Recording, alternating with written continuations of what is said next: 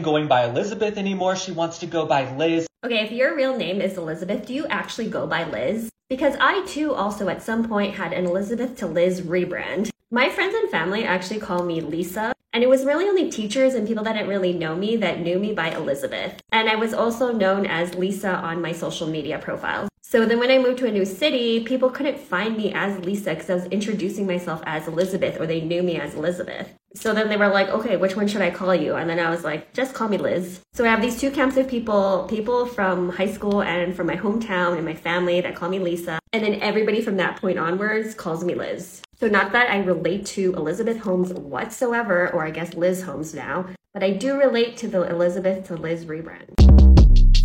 Short Cast Club.